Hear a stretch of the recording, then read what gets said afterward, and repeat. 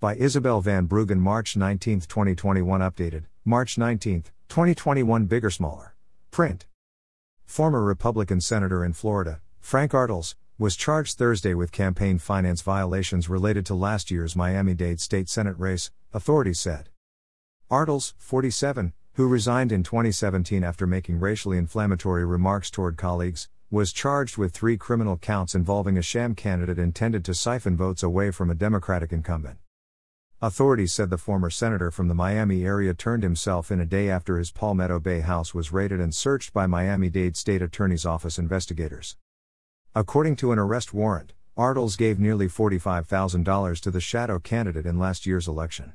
That candidate, 55-year-old Alex Rodriguez, has the same last name as the then Democratic incumbent, Jose Javier Rodriguez. The fake candidate, an auto parts dealer who lives in Boca Raton, ran as an independent in the election, which was narrowly secured by Republican Elena Garcia by 32 votes, out of some 215,000 votes cast.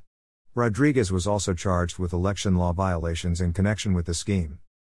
Rodriguez would run as an independent with the same last name as the incumbent candidate, Jose Javier Rodriguez, in an attempt to confuse voters and siphon votes from the incumbent, the affidavit says. State Attorney Catherine Fernandez-Rundle told reporters at a press briefing that the scheme violates everything that should be honest and straightforward about our elections. What is a crime is making illegal campaign contributions to get a candidate to run, she added. Where it goes from here, we don't know.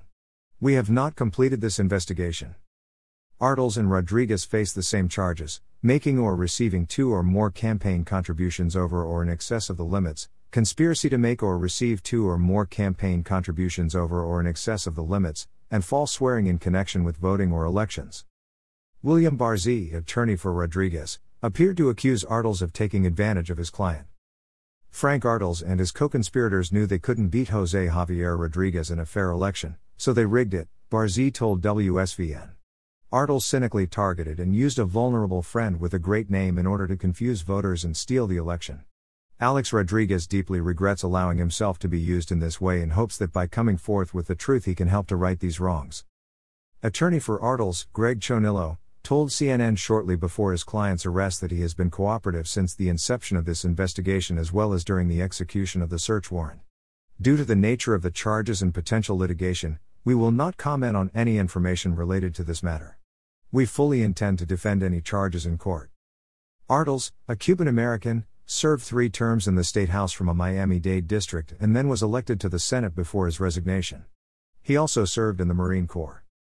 The Associated Press contributed to this report.